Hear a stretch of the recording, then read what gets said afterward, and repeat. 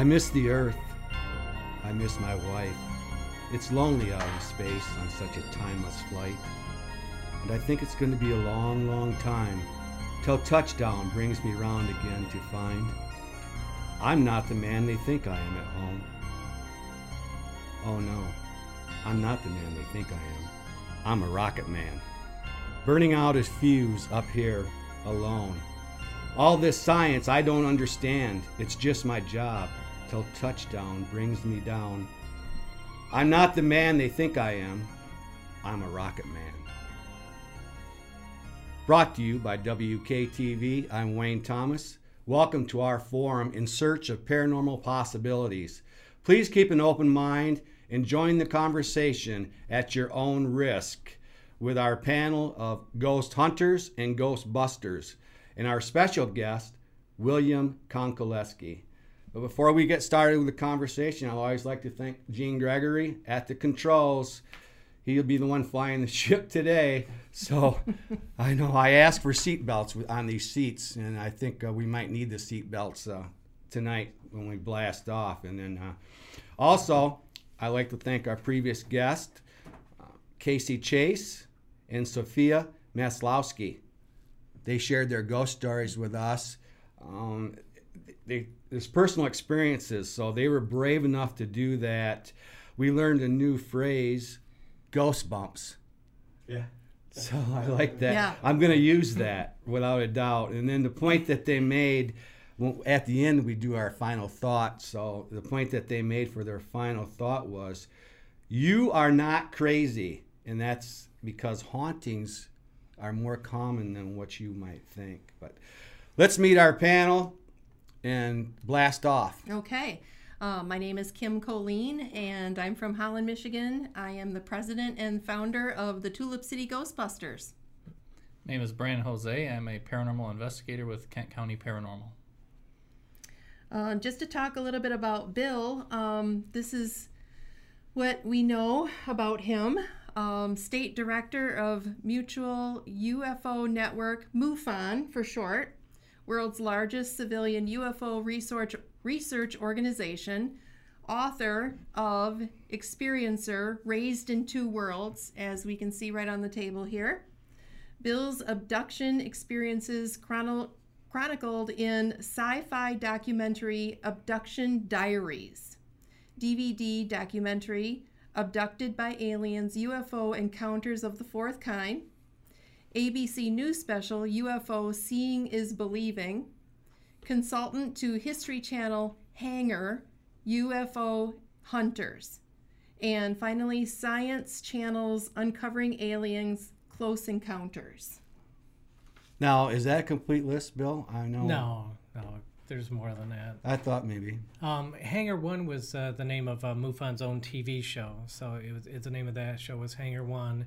And then there was a show out of Canada, Close Encounters, that I work with, and gosh, I'm trying to think of the other. I was on ABC's Seeing is Believing with Peter Jennings. I don't know, stuff. Mm-hmm. Peter Jennings, that's a big name. Yeah, it is. Now, I didn't get to meet him. They filmed me at the MUFON conference, and I got worked into the production that way. But they never had you consult for the X-Files. No, not the X-Files themselves, no. Now, what's funny is I think you kind of parallel Mulder on the X-Files. Your story in the book here kind of, now in the X-Files, it was his sister that was the experiencer. And we're going to get into the definition of that word, the experiencer, and how you used it. I actually used it in the last podcast because you said it's kind of a universal term. You know, if a person experiences paranormal, then they're an experiencer. Mm-hmm. Yeah, just a normal person going through their life, completely normal, average life, but every once in a while some unusual things happen to them, and they experience them, they go through them, and to define a person by what happens to them rather than who they are at their core is, it's probably not the best way to think of somebody. If something happens to somebody that they can't explain, It's unexplainable to the person it's happening to. So you can't say you're crazy. You're talking about this experience you had, and the person who had the experience is like, I had this crazy thing happen to me. I'm not crazy. I'm glad you're using that word crazy because Oh. that's something that we talk about on this show is because when you see a ghost, it's the kind of thing too, they don't want to come forward and let people know because they're afraid they're going to think they're crazy. Right. Now, Brandon and I saw you last night on one of your presentations at the Ransom Library in Plainwell, and you did UFOs over Michigan. Mm-hmm. That was very informative. You kind of did a math equation for us with all the planets and the moons and all the galaxies times that. You pretty much said alien life is statistically inevitable. Mm-hmm. Yeah, I could run through the whole thing. I No, know. I mean, you lost me. What was It'll take a you little got while. to sex-trillion or something, and I'm 100 like, what is? The grand total Okay, here we go. was 100 sextillion potentially habitable planets or moons out there in the universe. So I did remember something from that. I wasn't sleeping. I was in the front row. I was wide awake. It was really interesting, and it was an older crowd there. And they had some good questions at the end too. I mean, they talked about some of the people that you looked up to in the industry, and apparently not a lot of them are still alive. The ones that you were mentored or were mentors for you. Mm-hmm. When I got into it, which was 26 years ago, is when I joined MUFON, and I had the wonder of all of these great mentors and people to really get me into the organization and give me something to look up to, and unfortunately, yeah, they're all either passed or don't have much time left on this earth. And I'm not the little kid anymore that they look down to that was all bright-eyed and everything. And now I'm doing my best to try to hopefully inspire other people to get involved, because that's a real big thing. Doing a lot is fun, but having a lot of people join you to look into the UFO mystery is even better.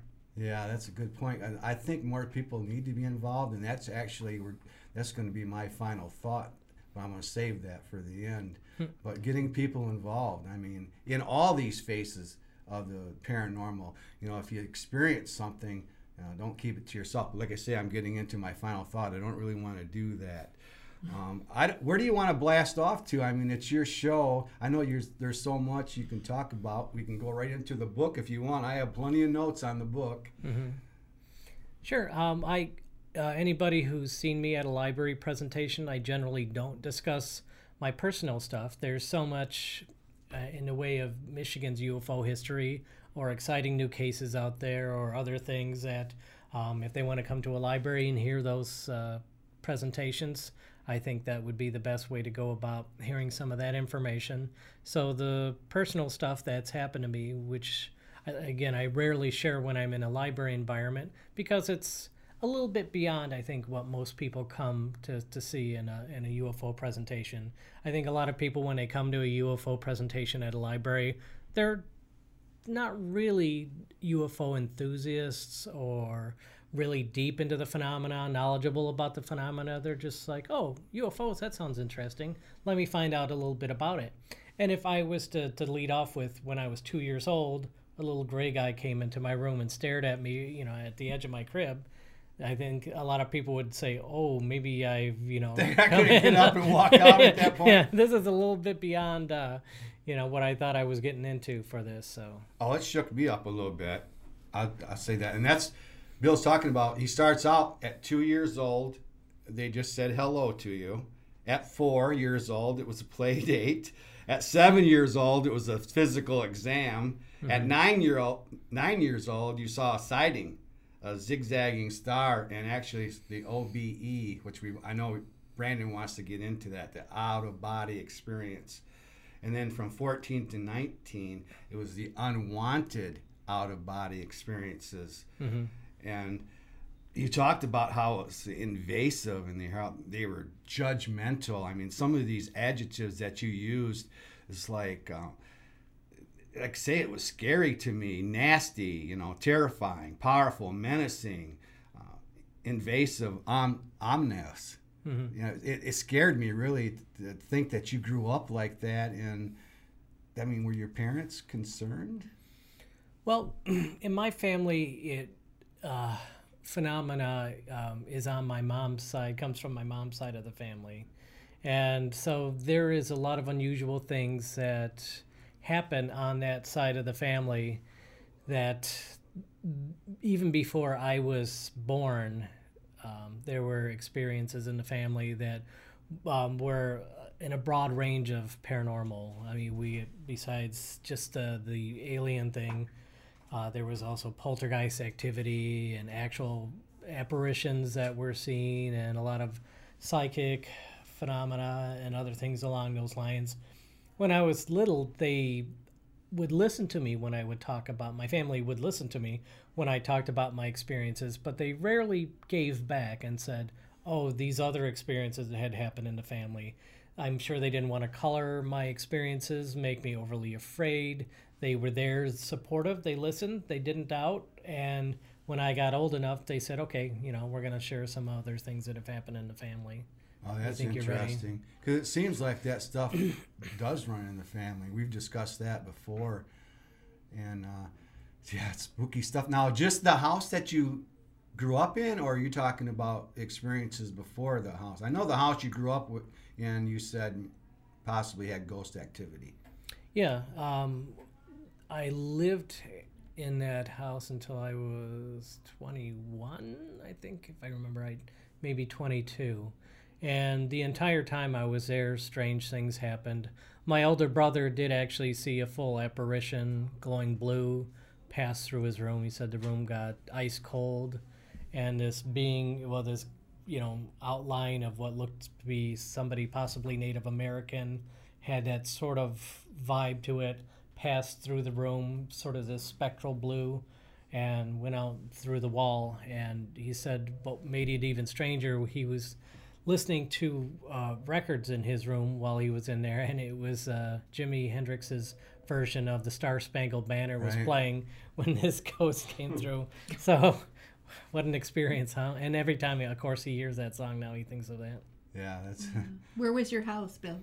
In Sterling Heights. Okay. Mm-hmm. And it wasn't in any sort of secluded area. It was along a major road, and it's, I mean, if you look at the house, you would say that not quite the likely candidate for unusual, hauntings and or for aliens to come undetected, but it was just right out there, and yet still a lot of things happened there. And then even when I moved out, the experiences continued.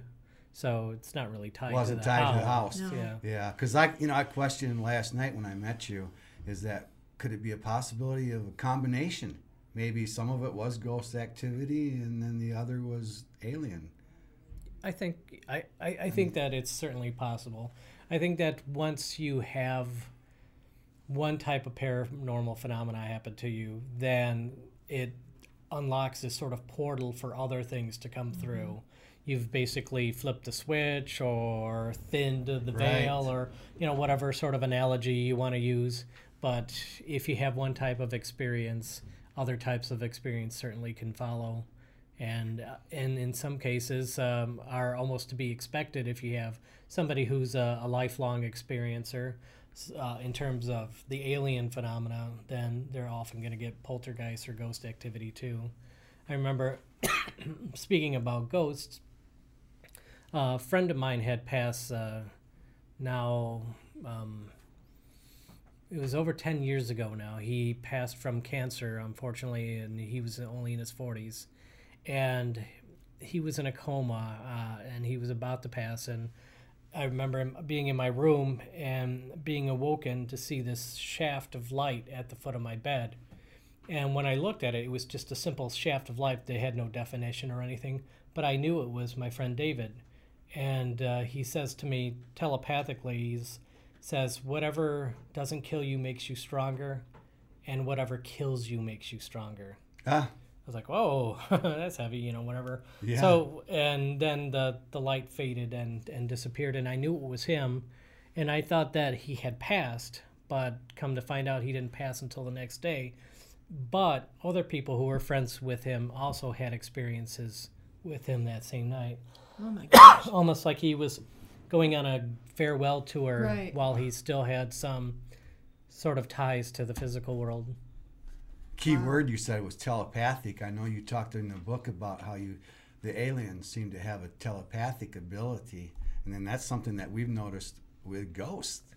They seem to know. They know you're coming. They know your name when you get there, and you've had your name. You heard your name. I'm Yeah. not sure what age that was. That was 15 or 16, yeah. that's when this stuff really started getting creepy in your early teens, I Mhm. believe. And that's when you had the OBE, out of body experiences. Now I know that's something that Brandon wants to hear more about. So And see, the thing for me is that I don't believe that their natural form is physical. I believe that when people see these gray entities in a physical form, they're almost like puppets. That at some point the species evolved to a point, pardon me, where they were able to pull their consciousness out of physical form and then could just plug it into physical form when they needed it.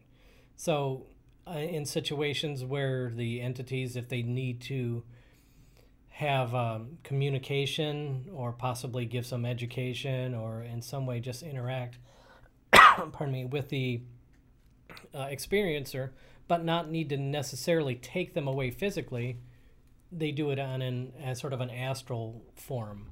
They out of body, they pull the person out of body or visit them while they're dreaming or something along those lines, because otherwise, and in some cases it is definitely physical, but if they don't need to have to find some place to land the UFO, hide it, switch off the right or wrong people, you know, and then make sure that everything goes perfectly, then if they don't need to actually take somebody physically, why go through all that hassle? Just do it on a out-of-body state. I hope if they visit me, they take the form of Marilyn Monroe. That's not because you described them. There's some things you say that you don't know, and in the book it's like where they come from. You don't know why they're here. You do know it's on their terms, and you have descriptions of them: 3 foot, 5 foot, and 7 foot. So, and there's a hierarchy. Is how you describe in the book. Yeah, the little ones, the 3-foot ones, tend to be the worker drones, the ones that go out and do the missions, and they have a very interesting sense of time, where it's always they are so locked in the moment, in the present, that you can't ask them questions about the past or the future. It almost seems like they don't understand what you're talking about. And the taller grays, the 5-foot ones, seem to have a better way of understanding us. It seems like they get us and they're able to talk, again, telepathically, but have a conversation with us more in a way that seems to understand who we are. It's much closer to us than the little grays. And then the ones that I saw that were 7-foot were the mantis beings. Right. Very scary, and Right. called mantis beings because sure enough they look like a giant praying mantis, and it seems like they're the ones that sort of oversee everything, at least in my personal experience. Right. That was the authoritative type. The one that I saw, I remember it had such intense energy, and it seemed so malevolent, but to me, I just wonder if it's simply because its energy was so strong that my presence, my spiritual energy or physical energy just couldn't be around anything that strong without it messing me up. It was a very, very powerful energy coming off this thing. And then you described the 5-foot ones as having black or blue eyes. Their eye color actually change. And Yeah. very large eyes. I don't know if there's any correlation in nature to any species of anything on Earth being able to change its eye color. I mean, octopi can do all sorts of crazy things with camouflage, so why couldn't some other species somewhere else be able to change its eye color? Yeah, it's black eye color. It seems to be the standard eye color, but it can do this trick, if you will. It's a mesmerizing trick where it switches on its eyes to this bright backlit cerulean blue, almost like a police siren blue, and it numbs you. It just puts you in this state like everything's cool. So if it was a predator and had that effect, I'm sure that it would be some way to catch its prey. But luckily, all it did was cut my arm and leave it. I didn't see that in the book. Cut your arm. Is that in the book? Yeah, that was when I was 7. That happened to me. Oh, right, and you still have the scar. I do. Not that it's super visible, but show my gun. Sure enough, I can see the scar. I can see it. Yeah. And you have no explanation for that. Did you have to get stitches? Mm-mm. Oh, okay. It healed on the spot. Oh my So yes, so as you're unfamiliar with the story, the Grays, Little Grays, brought me on board, and giving sort of an edited version of the story, I ultimately got ushered into a room and put into something that was like a dentist's chair. Okay. And the being, the 5 foot tall Gray, said, "Be really good, and you get to see the color blue." And I'm like, obviously these aliens don't understand little kids. Right. Give me a sucker or a sticker or something like that. Right. Whatever, to make light of it, I guess. But so then I was watching the being, and all of a sudden I felt a sharp pain across my arm, and I look down and I see a slit on my arm. I don't know what caused it, so I look, but I see it healing as I'm watching it. It's healing up, and I don't know what made it heal up as I was watching it. So then I look back up at the being, and the eyes of the being changed from black to that bright blue. Interesting. And it was a treat of sorts. It did make me calm and relaxed and everything. And then I was out of there. Woke up in bed the next morning, saw the scar was still there. Yeah. And later that day, I was playing in my backyard with a friend across the street who was 6. And we were climbing trees just in the backyard. And this white mist rolls through the backyard. He still remembers it as well. This cloud just comes into the backyard. And it has sort of a cool effect, almost like a smoke machine at a concert type of mist. And he didn't see the little gray being in the mist, but I certainly did, because it came right up to me and it telepathically asked me if I was all right. Kind of like, after we did this stuff to you yesterday, are you okay, type of a thing. And I was like, yeah, I'm fine. Yeah. And then it was like, oh, good. And then the cloud rolled into the neighbor's yard with the little gray being in it, and then it kept going. Now, you said in the book, you said the mist kind of had an awareness. Like it had a consciousness or something. Oh, certainly. The way it was able to move, to be able to control a mist. I don't know the way that people talk about nanotechnology now and being able to control little tiny things. Maybe it's possible to be able to remote control a cloud at some point in the future with enough effort. But yeah, there was that being certainly within it that was, very conscious of what was going on, and possibly extended its awareness to the cloud to be able to make the cloud move with it. Spooky stuff. We got another member here now.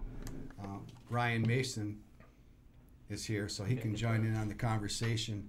With Got that the stuff speaker. on the way here. Oh, yeah.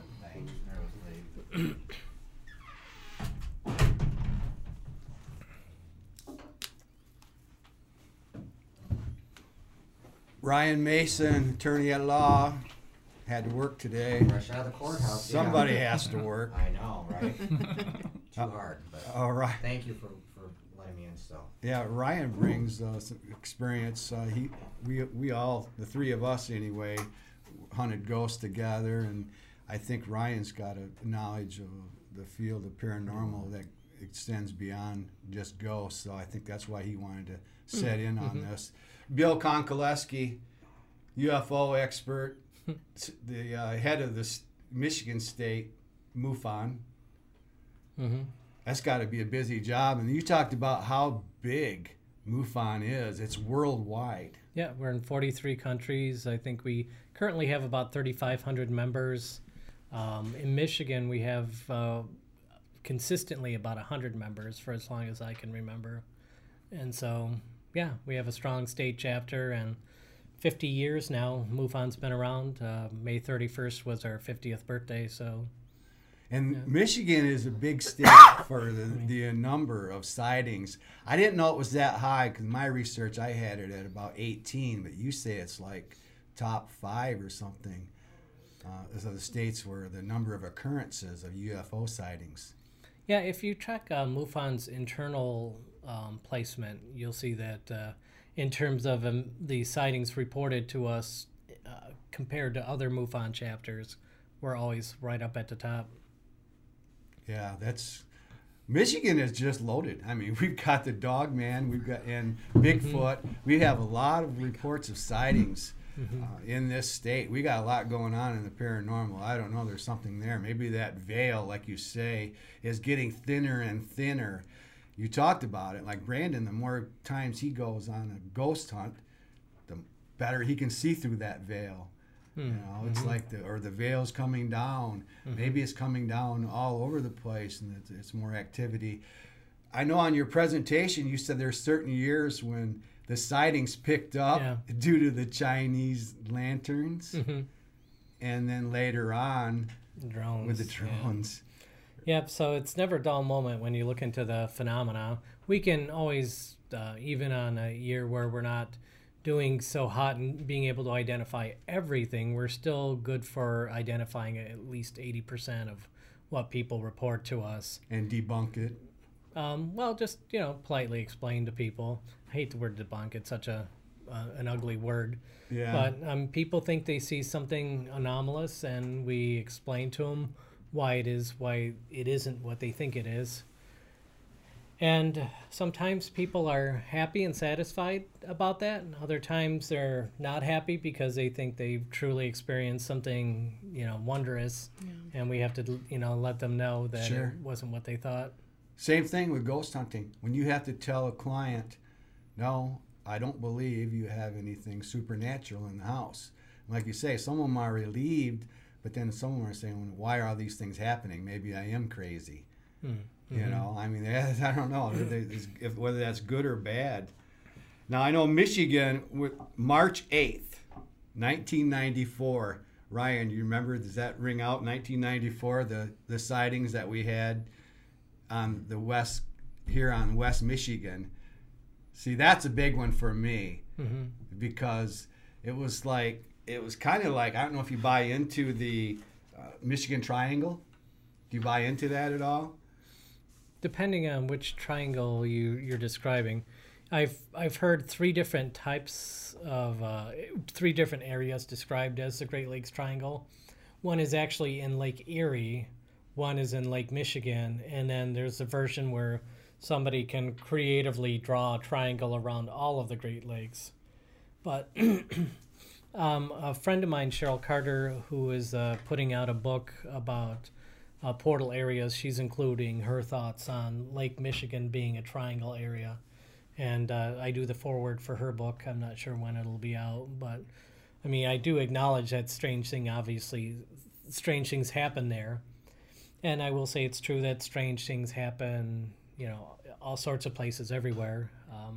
If you have an affinity for water and those type of phenomena that happen on water, then I think her book would be a good, here I am plugging a book. Yeah, but, good. But that's what we like to do on this show, plug books. That's why we got your book up here. That's something we're promoting, is like, especially people that write about Michigan and this area, and then local authors. We want to plug you guys without a doubt. I would stop short at saying that there's a UFO base under Lake Michigan. Nobody really talks about that's really deeply into the phenomena and is from around here, but certainly seeing strange things. It's easy to see a lot more of the sky when there isn't any buildings or light pollution around. Clearly you're going to be able to see more, and then if you're in a situation where you could be targeted by some sort of paranormal force, it's obviously you're going to be an easy target if you're out in the middle of nowhere, like on a lake. Yeah, and you can see a lot farther. I mean, a lot of stuff is happening in the lake. Apparently, if you can, buy into all the monsters that might be in the lake, or the history that's there. But in in 1994, it was like it was reported by police, meteorologists. It wasn't just some drunk that thought he saw something. It wasn't a hallucination. It was hundreds of people. Yeah, over reported 300 witnesses reported UFOs in and around March of '94, and March 8th was the biggest night, considered to be the biggest night because of the sheer number of witnesses that night, including a family of 4, the Graves family, that reported seeing a giant disc behind their house with glowing lights around it. The police showed up, and the officer that was there was watching it as well, saying that that what they saw was exactly what he saw too. And the police then called the National Weather Service, and they were actually tracking large objects on their weather radar. And the weather radar isn't built to detect aircraft, it's built to detect weather patterns. So if anything is visible on their radar for any length of time, then that means that's some sort of substantial thing that's hanging out there in the sky that they're able to track it, which they did. And then at one point, when the National Weather Service radar operator Jack Bushong was watching, he said that they zipped out over Lake Michigan at a speed he guesses to be about 3,000 miles an hour. And they didn't show up in Indiana, Illinois, Wisconsin. They just went out over Lake Michigan, and who knows if they went up, down, disappeared, but I wanted to ask you about that in the presentation last night, but I didn't want to interrupt you. 3,000 miles an hour. Do we have things that go 3,000 miles an hour? I don't think so. Yeah, I don't know. I don't know if we do. It would create quite the sonic boom if it did. Yeah, I guess you're breaking more than the sound barrier. Yeah, and what gets me is, science says that it is statistically inevitable and also imminent. In other words, it's about to happen. And they say, but there's not enough proof. I say BS. There's all kinds of proof. When someone sees a UFO, it's like hundreds of people seeing it. If you see a ghost, it's usually one person sees it, and then that's it, and there's nobody else to even substantiate it for you. But with the UFO phenomena, there's hundreds of people, thousands. You have thousands of people that report stuff every year, don't you? Sure. Yeah. In Michigan alone, we have a couple hundred sightings a year reported to our Mutual UFO Network chapter of Michigan. And when you think about it, not that many people are familiar with MUFON, but still there are enough people that find us that we manage to get a couple hundred sightings. And what you say is, it's absolutely true. Like in the case of the 1966 event where 89 witnesses saw a UFO land on the ball field at Hillsdale College. Ann Arbor? Yeah, Hillsdale's a little bit south of Ann Arbor. Oh, okay. But My mom saw that, actually. Oh, wow. She didn't go there, but she was visiting. But anyway, go on. Yeah. Yeah, well, that's what we Back want to in the hear day. about. Yeah. So when that's fascinating. Was she there the night and saw that? As I recall, yeah, she was. She went to Aquinas. She was there visiting some friends. I don't recall why.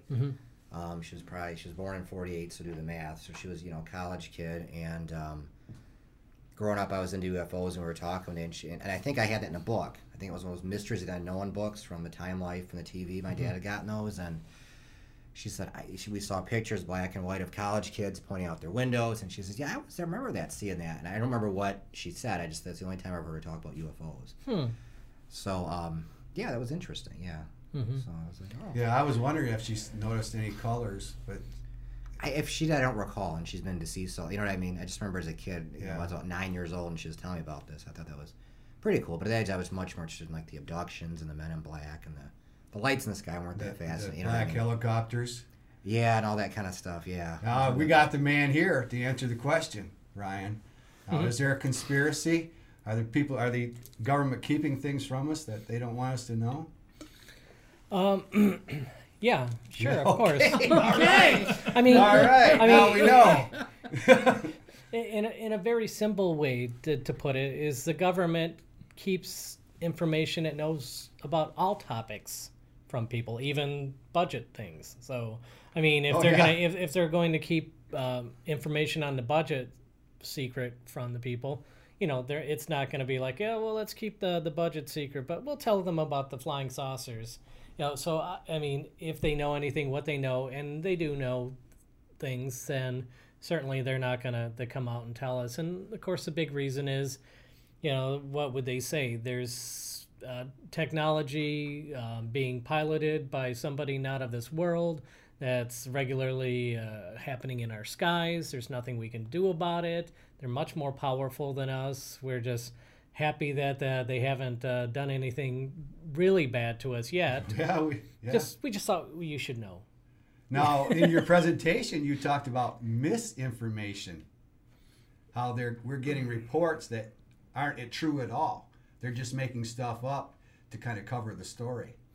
Well, if you're referring to Project Blue Book, one of the ways that Blue Book, whose really the main mission was to dismiss UFO sightings, the way that they would often do it would be to leave out large chunks of information.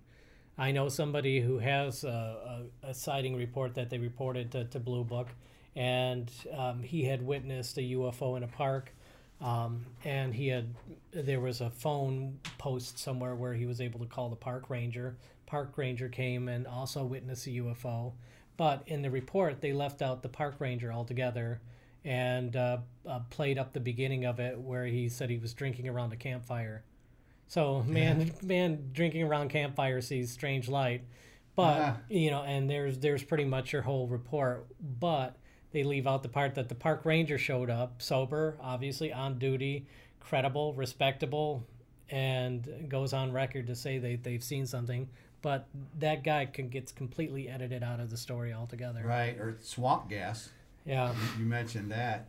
Yeah, these police are doing reports, and they're on record.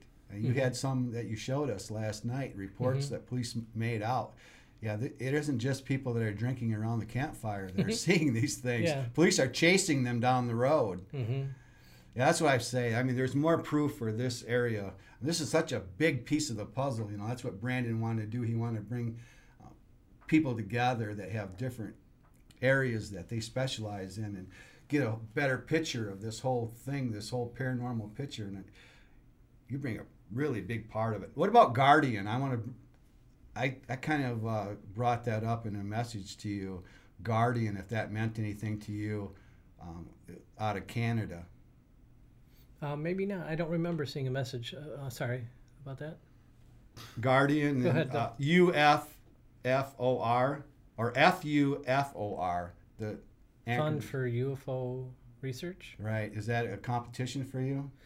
No. What FUFOR is actually is there are three groups. There's MUFON, CUFOS, and was it NUFORC was the other group? Because whoever it is doesn't seem like they're I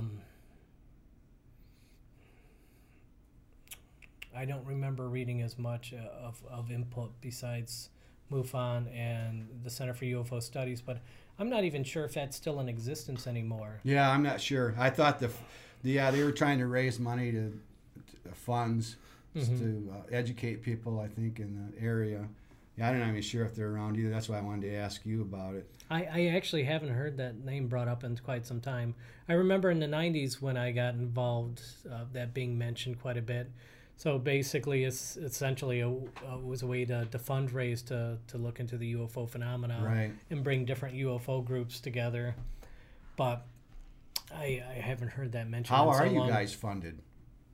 Well, we're a 501c3. The international organization is, as well as the state chapters, and donations are certainly accepted. And then there are membership fees. And membership fees allow certain perks like the ability to be a field investigator.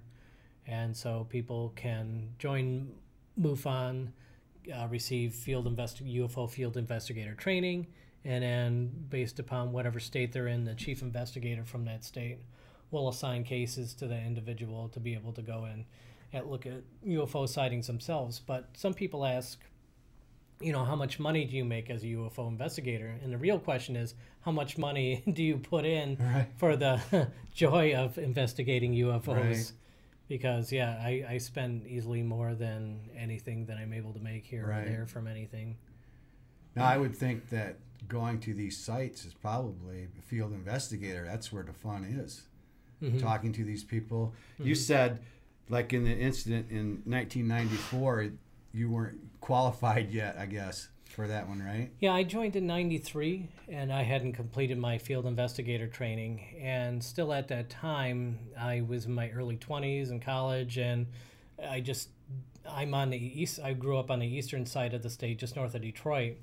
And for me to have the time and money to go to the west side of the state with any regularity, in the reliability of the vehicle that I had at the time, wasn't going to happen. But there were certainly a lot of qualified people that I enjoyed hearing about their investigations. Now, your favorite sighting was one over Ann Arbor. That's what you were telling us last night. Maybe you want to show or talk about that a little bit. The one that I investigated? Yeah, over Ann Arbor. You said that was... This one was in Highland Township. It's a little ways from Ann Arbor, but still on the eastern side of the state, a little bit north of Ann Arbor for one thing. And there, a gentleman saw a giant triangle one night while he was driving home on a rural road. And then the next day at home, he witnesses a car-shaped, for lack of a better term, UFO, no wheels or anything like that, land in his backyard for an hour. And during the middle of the night, in between that, people were seeing all sorts of crazy lights in the local area by the Detroit Metro Airport that weren't aircraft. And when he saw this thing in his backyard, and it was there for an hour, you ask him the basic questions, did you take a picture of it? And he's like, well, I didn't want it to think I had a weapon, because after he said it was there for a few minutes, I got the impression that it wasn't able to lift off for whatever reason. It might have been stuck somehow. And so he didn't want to do anything that appeared threatening. And then, the other question is, did you call anybody? He's like, no, again, I didn't want to make it think I was calling for backup. And so what he just did was he sat there for an hour and watched this thing sit there. And after an hour, it levitated up and flew out through the trees. It was all black, had 3 red portholes on it. And then, like I said, it just levitated up after an hour and flew out through the trees. And when he reported the sighting to us, it was 6 months after it had happened. Right. So he saw it in September. We went out there in March. And when we went out there in March, his whole backyard is covered in snow. And we couldn't see where any sort of landing depression was. And he said he could see beings inside of them. Oh, my God. He could see beings, little creatures walking around in there. He just sat and watched it like he was watching a TV program. I think I would have taken the risk of taking a photo. I don't know. Yeah, he might have risked it. He couldn't make out the exact appearance of what was inside. He said there was, it looked like some sort of thick fog inside and a red light, and it looked like small, thin people walking around inside. But he's like, the thing was only about the height of a car, so how tall could these things be if they were walking around inside? It seems like red, white, and blue and green are the colors that people are seeing. It seems to be common that's being reported on these spaceships or UFOs. Sure, you get all sorts of colors, and I don't know that the colors are meaningful. Maybe they are. Maybe the color communicates something to the other UFO pilots. Could be. All right. But why would you have 3 different identical shapes, but each of them be a different color? I'm not sure.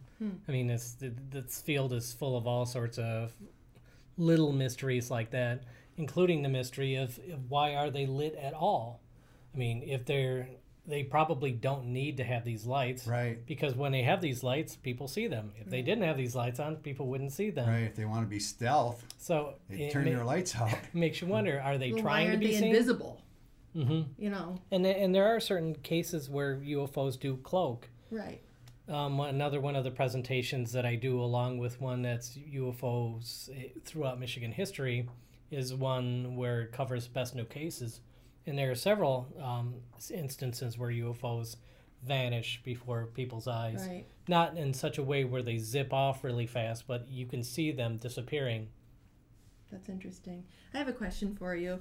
I had seen a map, and it had outlined what counties in the state of Michigan had the most activity for UFO sightings and so forth. And ironically enough, Ottawa County was in the red, which meant that it had the most activity, mostly on the west side of the state. Is that still true? The book I was researching was a little bit on the older side, so I was wondering if Ottawa County specifically is still a hot spot. Well, it's like this. With MUFON and the database that we have where people can report UFOs from wherever they live, whatever happens when you ask it to give you the last 100 sightings, or you could say 50 or whatever, I mean, but 100 is the max that you can go out to. It always pulls up a population map. Okay. So the most sightings you see are in the Detroit area, Sure. followed by the Grand Rapids area, and then throughout the state, other pockets where you have larger So it's towns not or really cities. a true representation because it more tracks population versus true sightings. Because the sightings are going to be more prevalent in places that have bigger You populations. have more right? eyeballs on it. That doesn't mean That's there's more what there. he's- There's that- more eyeballs on That's it. Yeah. exactly. Okay. So the deal is what this and it will do it every single time. Mm-hmm. So what this seems to say is that UFOs are everywhere, Mm-hmm. and wherever there are more people, you have more sightings. Yeah, makes sense. And there isn't a special time of year either where there's a big jump. Around the 4th of July, we get maybe a couple more sightings. Gee, I wonder why. But beyond that, it's fairly steady all year No kidding. and everywhere. Any state where you say, hey, give me the last 100 sightings, if you just want to know where the big cities are in that particular state, that's one way to do it. Right. Yeah, I can Right. see that as being more of a potential. There's more people, more eyes on it. But like over Lake Michigan, you can see forever too. Yeah. Right. So that kind of increases your chances of seeing it. It's something you said last night in the presentation. I thought that, and in my research, it was the northern states like Maine, state of Washington, that there was actually more activity there. But I think last night you said it's all over the U.S. World, I guess, all over the world. Yeah, I don't think it's confined in any respect. I think they're all over the place, all the time. So, yeah, I don't really think that there's hot spots. There are certainly moments in time where, like the 300 sightings that happened here in 1994, something made all those sightings happen in a very short period of time, but then they went away and things normalized again. And you have other things like Stephenville and Phoenix Lights and, just other little areas where suddenly there's a spike and then it goes back to what it was before. What these spikes represent is a mystery in and of itself. It's something I had questioned about last night is about how they seem to come in waves, and there's like a wave. There's a bunch of people seeing it, and it might happen for 2 or 3 days where there's a lot of sightings in that area. There's a wave of sightings, and then all of a sudden, then it's a different area, but there's another hundreds of people, another wave. So to me, that substantiates it, and it's proof that there's something in that area at the time. Mm-hmm. Just like it's right in the math, Yeah, and then sometimes you have a witness tell you this really remarkable story, and they're really credible. And when you listen to them, you're like, "Oh my gosh, we're gonna get this tidal wave of people reporting these sightings," and then you don't. In this particular case, this is one of my, I guess you could say, favorites too. A man and his wife were carpooling together to work in the morning, driving up US 23 on the east side of the state, and they see this glint up ahead. The sun is reflecting off something. As they get closer, they see it's a solid object, and then they notice it's pyramid shaped, and then it's this gleaming pyramid that, when they get close to it, is taking up both the north and south lanes of traffic, just hovering there above the expressway. And so they pull over, and there's several people pulled over with them, just watching this giant, shiny surfaced pyramid that actually he said had hieroglyphics on it. Oh my gosh. And that just seems absolutely bizarre, right? So a crazy thing about this case is that he called and left a voicemail, pretty much described the whole case. And then I switched cell phones, And I thought I had forgotten to back up his message. And I'm like, oh no, I lost that guy's message and the phone number to call him back. But this was back in 1997. And so, but it turned out I did actually save his voicemail. I didn't realize it.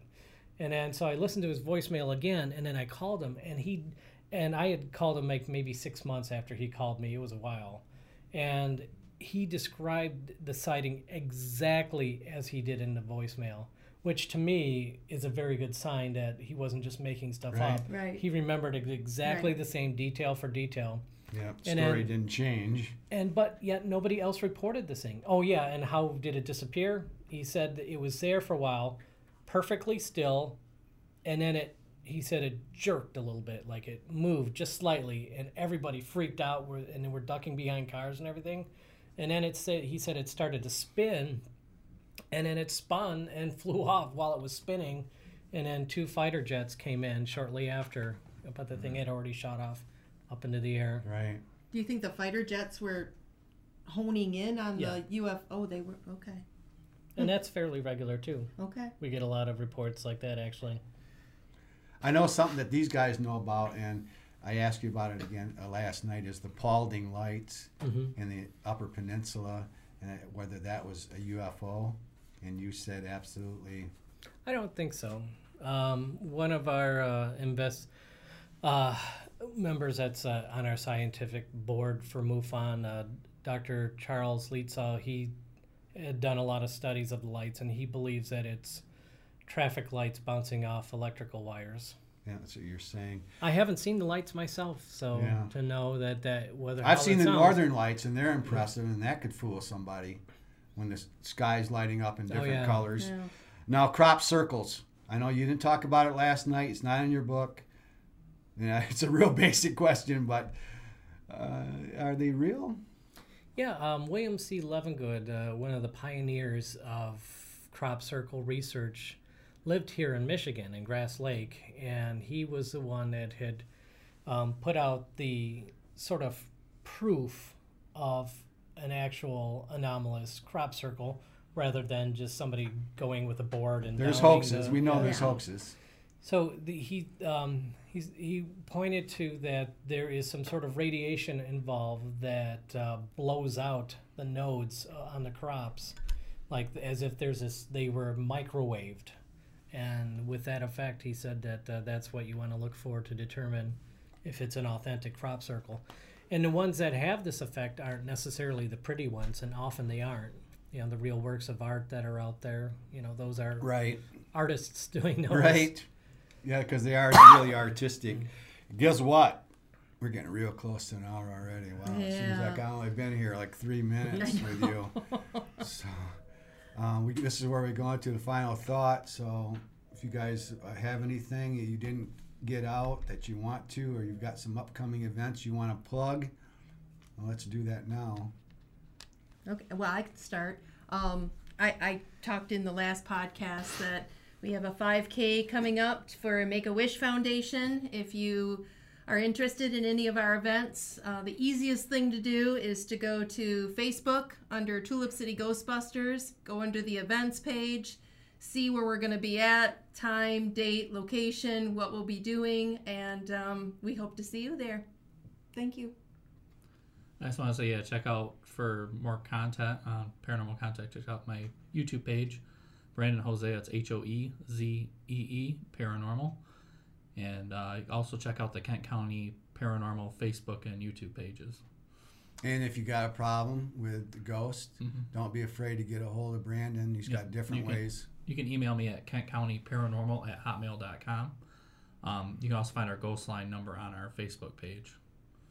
Ryan, any last thoughts? Not really about UFOs, but I just want to say I thought that was a really cool Jeep in the parking lot. I took a picture to send to my wife. I think our 6-year-old's gonna get a big kick out of it. He's a huge Ghostbusters guy. So Well, you better let me know when his birthday's coming up. We might have to do a little road trip. yeah, it's in December. Oh, December there we 2nd. go. Good time to get away. Yeah, he just adores Slimer and Stay Puft. Slimer, I yeah. just saw that. Oh my God, that's so cool. So Yeah. Thank you. Ryan's talking about Kim Colleen's Jeep, Yeah. her Ghostbuster Yeah, Jeep. it's actually called the Ecto 1J. So Okay. check out the license plate. okay. Yeah. My final thought besides thanks to WKTV, and you can check them out on the Journal, WKTV Journal. If you just want to listen to it, if you want to watch it, go to WKTV Facebook and type in the Whole Picture Podcast. I prefer watching it, but if you're driving in your car, you just want to listen to it, go to the Journal and you can listen to it. In William Konkoleski's book right here, Experiencer Raised in Two Worlds, at the end of it, he has an old proverb. I think it's an old Chinese proverb. I think maybe Confucius said it. I'm not sure about that. You don't say that in the book, and it goes, the person who says that something cannot be done should not interrupt the person who is doing it. Mm-hmm. And I think that's a wise statement, and I wanted to parallel that with some other statements. And so out of the Bible, it says, those who are not for us are against us.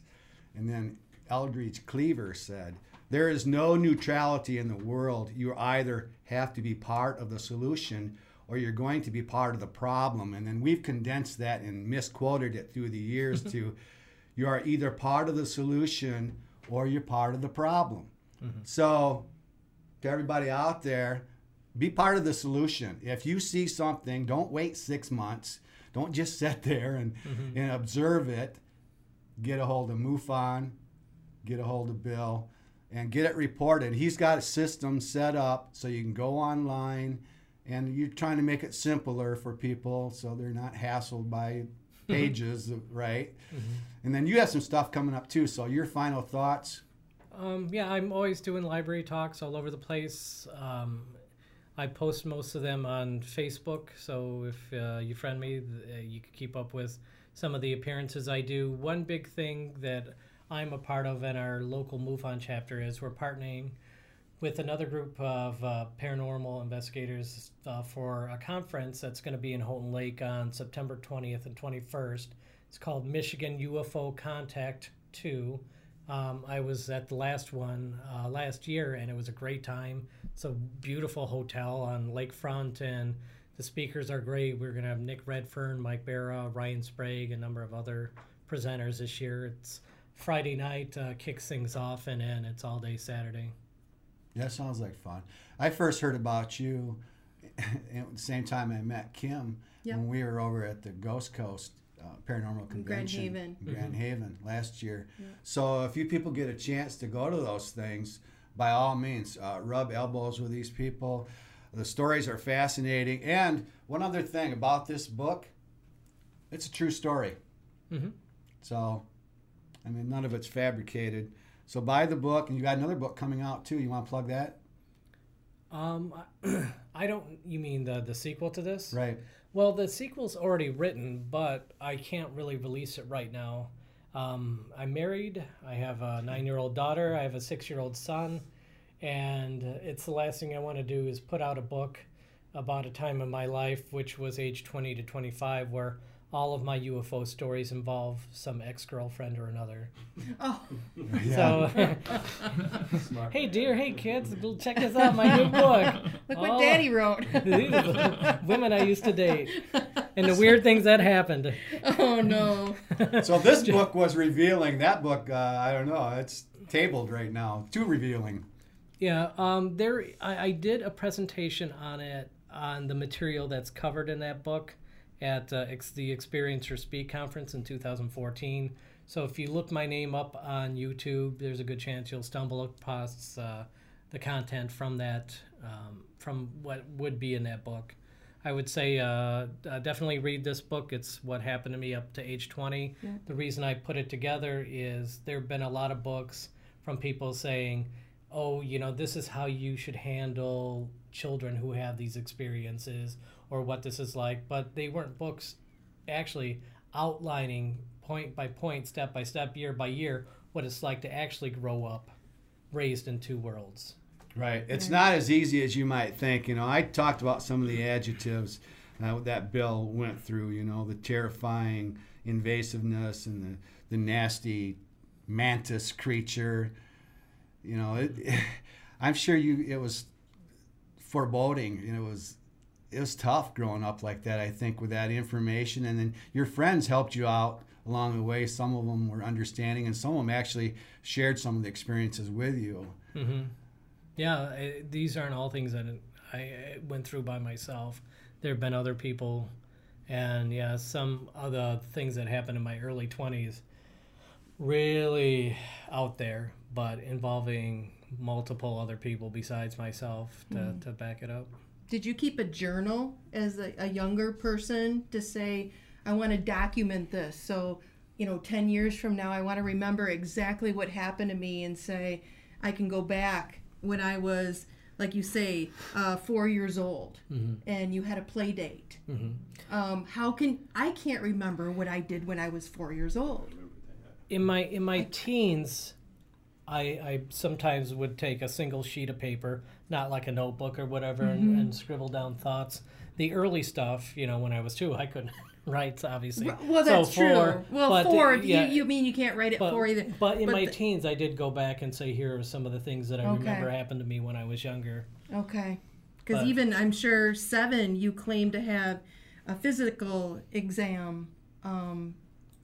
Is that correct? Right. At about age 7? Yeah, that was when the thing cut my arm and That's then right. changed its eye color on me. I mean, I have a little boy who's age 6. I mean, he couldn't write down and explain that. I mean, so you had to really remember. These memories had to be really etched in your brain.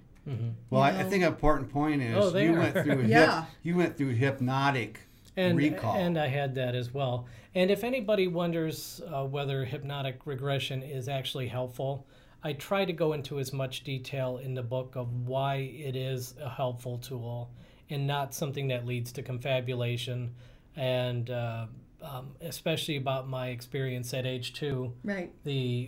I would say if you can, pick up the book and go through it. It's the best support I have of that there's something to hypnotic regression. Okay. I've also done other things. I've done the Minnesota Multiphasic Personality Index that shows that I'm not fantasy prone. I spent 3 nights at a hospital in Detroit where they tested me to see if I was prone to some sort of weird hypnagogic or hypnopompic hallucination or whatever. A sleep study, right? Yeah, it was a sleep study for that. And what was funny is that they had a control group in the study, people who said they'd had nothing happen to them, and then they had an experiencer group. So I don't know how many experiencers they had. I never got to meet any of the other ones or even hear much about them. But at the end of the study, they said that I kind of blew their study because they said I had a better sleep pattern than anybody in either the experiencer group or the control group. So even with all that was going on with me. Well, thank you so much for being Thank here. We really appreciate See, it. I would go back to 5 years old when my grandfather was a ghost hunter, and he coached me on, and like most 5-year-olds are told there's no such thing as ghosts, and I was being taught how to communicate with spirits. So what is the right age? I'm not sure. And, but you talked to your parents about it, I think, at a young age, and they were supportive with you. And so if your kids are out there and they're seeing things, whether it's ghosts or UFOs, pay attention to them, and don't sit on that information. Get a hold of Bill, and he'll do something with it. He'll come out and investigate. Or somebody might, depending on the situation. You still field investigator, or you get too busy? Most of my time is spent doing other stuff, and it would take a long time to bore you properly enough with everything that is part of my actual duties now. But I do take on an investigation every once in a while. Usually it's an abduction scenario, in a situation where it's not enough that somebody's just sympathetic to the witness, but they need to be empathetic. Sure. Oh, yeah, empathy. That's a big thing in ghost hunting, too. Empathy. If you can't show empathy, you're not going to be a good ghost hunter, without a doubt. So buy Bill's book. By all means, if the price is right and the information, the way he lays it out, it's easy to follow. I strongly recommend it. Support your local authors, your Michigan authors, Grand Rapids, this whole area. We have a podcast coming up. We're going to do 888. I guess there is a significance to that. I asked a psychic medium about that. I didn't have to ask him. He volunteered the information. Wow. I figured it had some kind of meaning, and it was like abundance and positivity. So that's our next podcast. I don't know if I should give dates because I don't know if these things are going to get put in a can and maybe showed at a different time or whatever. But so, and then we have well, I'm not going to give a date. We have Afterlife Road Paranormal, which is Brandon's contact that's coming in. These guys from Michigan State, these kids are doing films. Bill, if you ever get a chance, check them out. I mean, I don't know how interested you are in ghosts, but they're doing it right. It's a Blair Witch style. Brandon says it's a lot better than what Blair What's Witch. it called? After Dark? It's a professional, much more professional production than. Okay. Afterlife Road Afterlife Paranormal. Road. And that's what they That's specialize. their YouTube channel. Yeah, they do YouTube's videos, and that's what they specialize in. And they're showing respect to the dead, so they're doing it right, and they're coming in. They're actually a bunch of kids. I can say that because I have grandkids that are older than these guys. So they're coming in. I'm looking forward to that. This was Go ahead and give them the dates. okay. Well, yeah. The next one, like I say, is 8/8/8, and then the one following August 8 at 8 o'clock p.m. Yeah, all That's what those that eights. That's when we're recording it, but That's not when what's we're gonna be recording it, but we don't live record, so. Gene usually gets it out within a couple days, if not sooner. And then 8/15 will be Afterlife Road. Now, our calendar's pretty much wide open after that. And, Bill, if you're ever in the area and you want to come back, because I know you could talk for 4 hours and still not run out of information.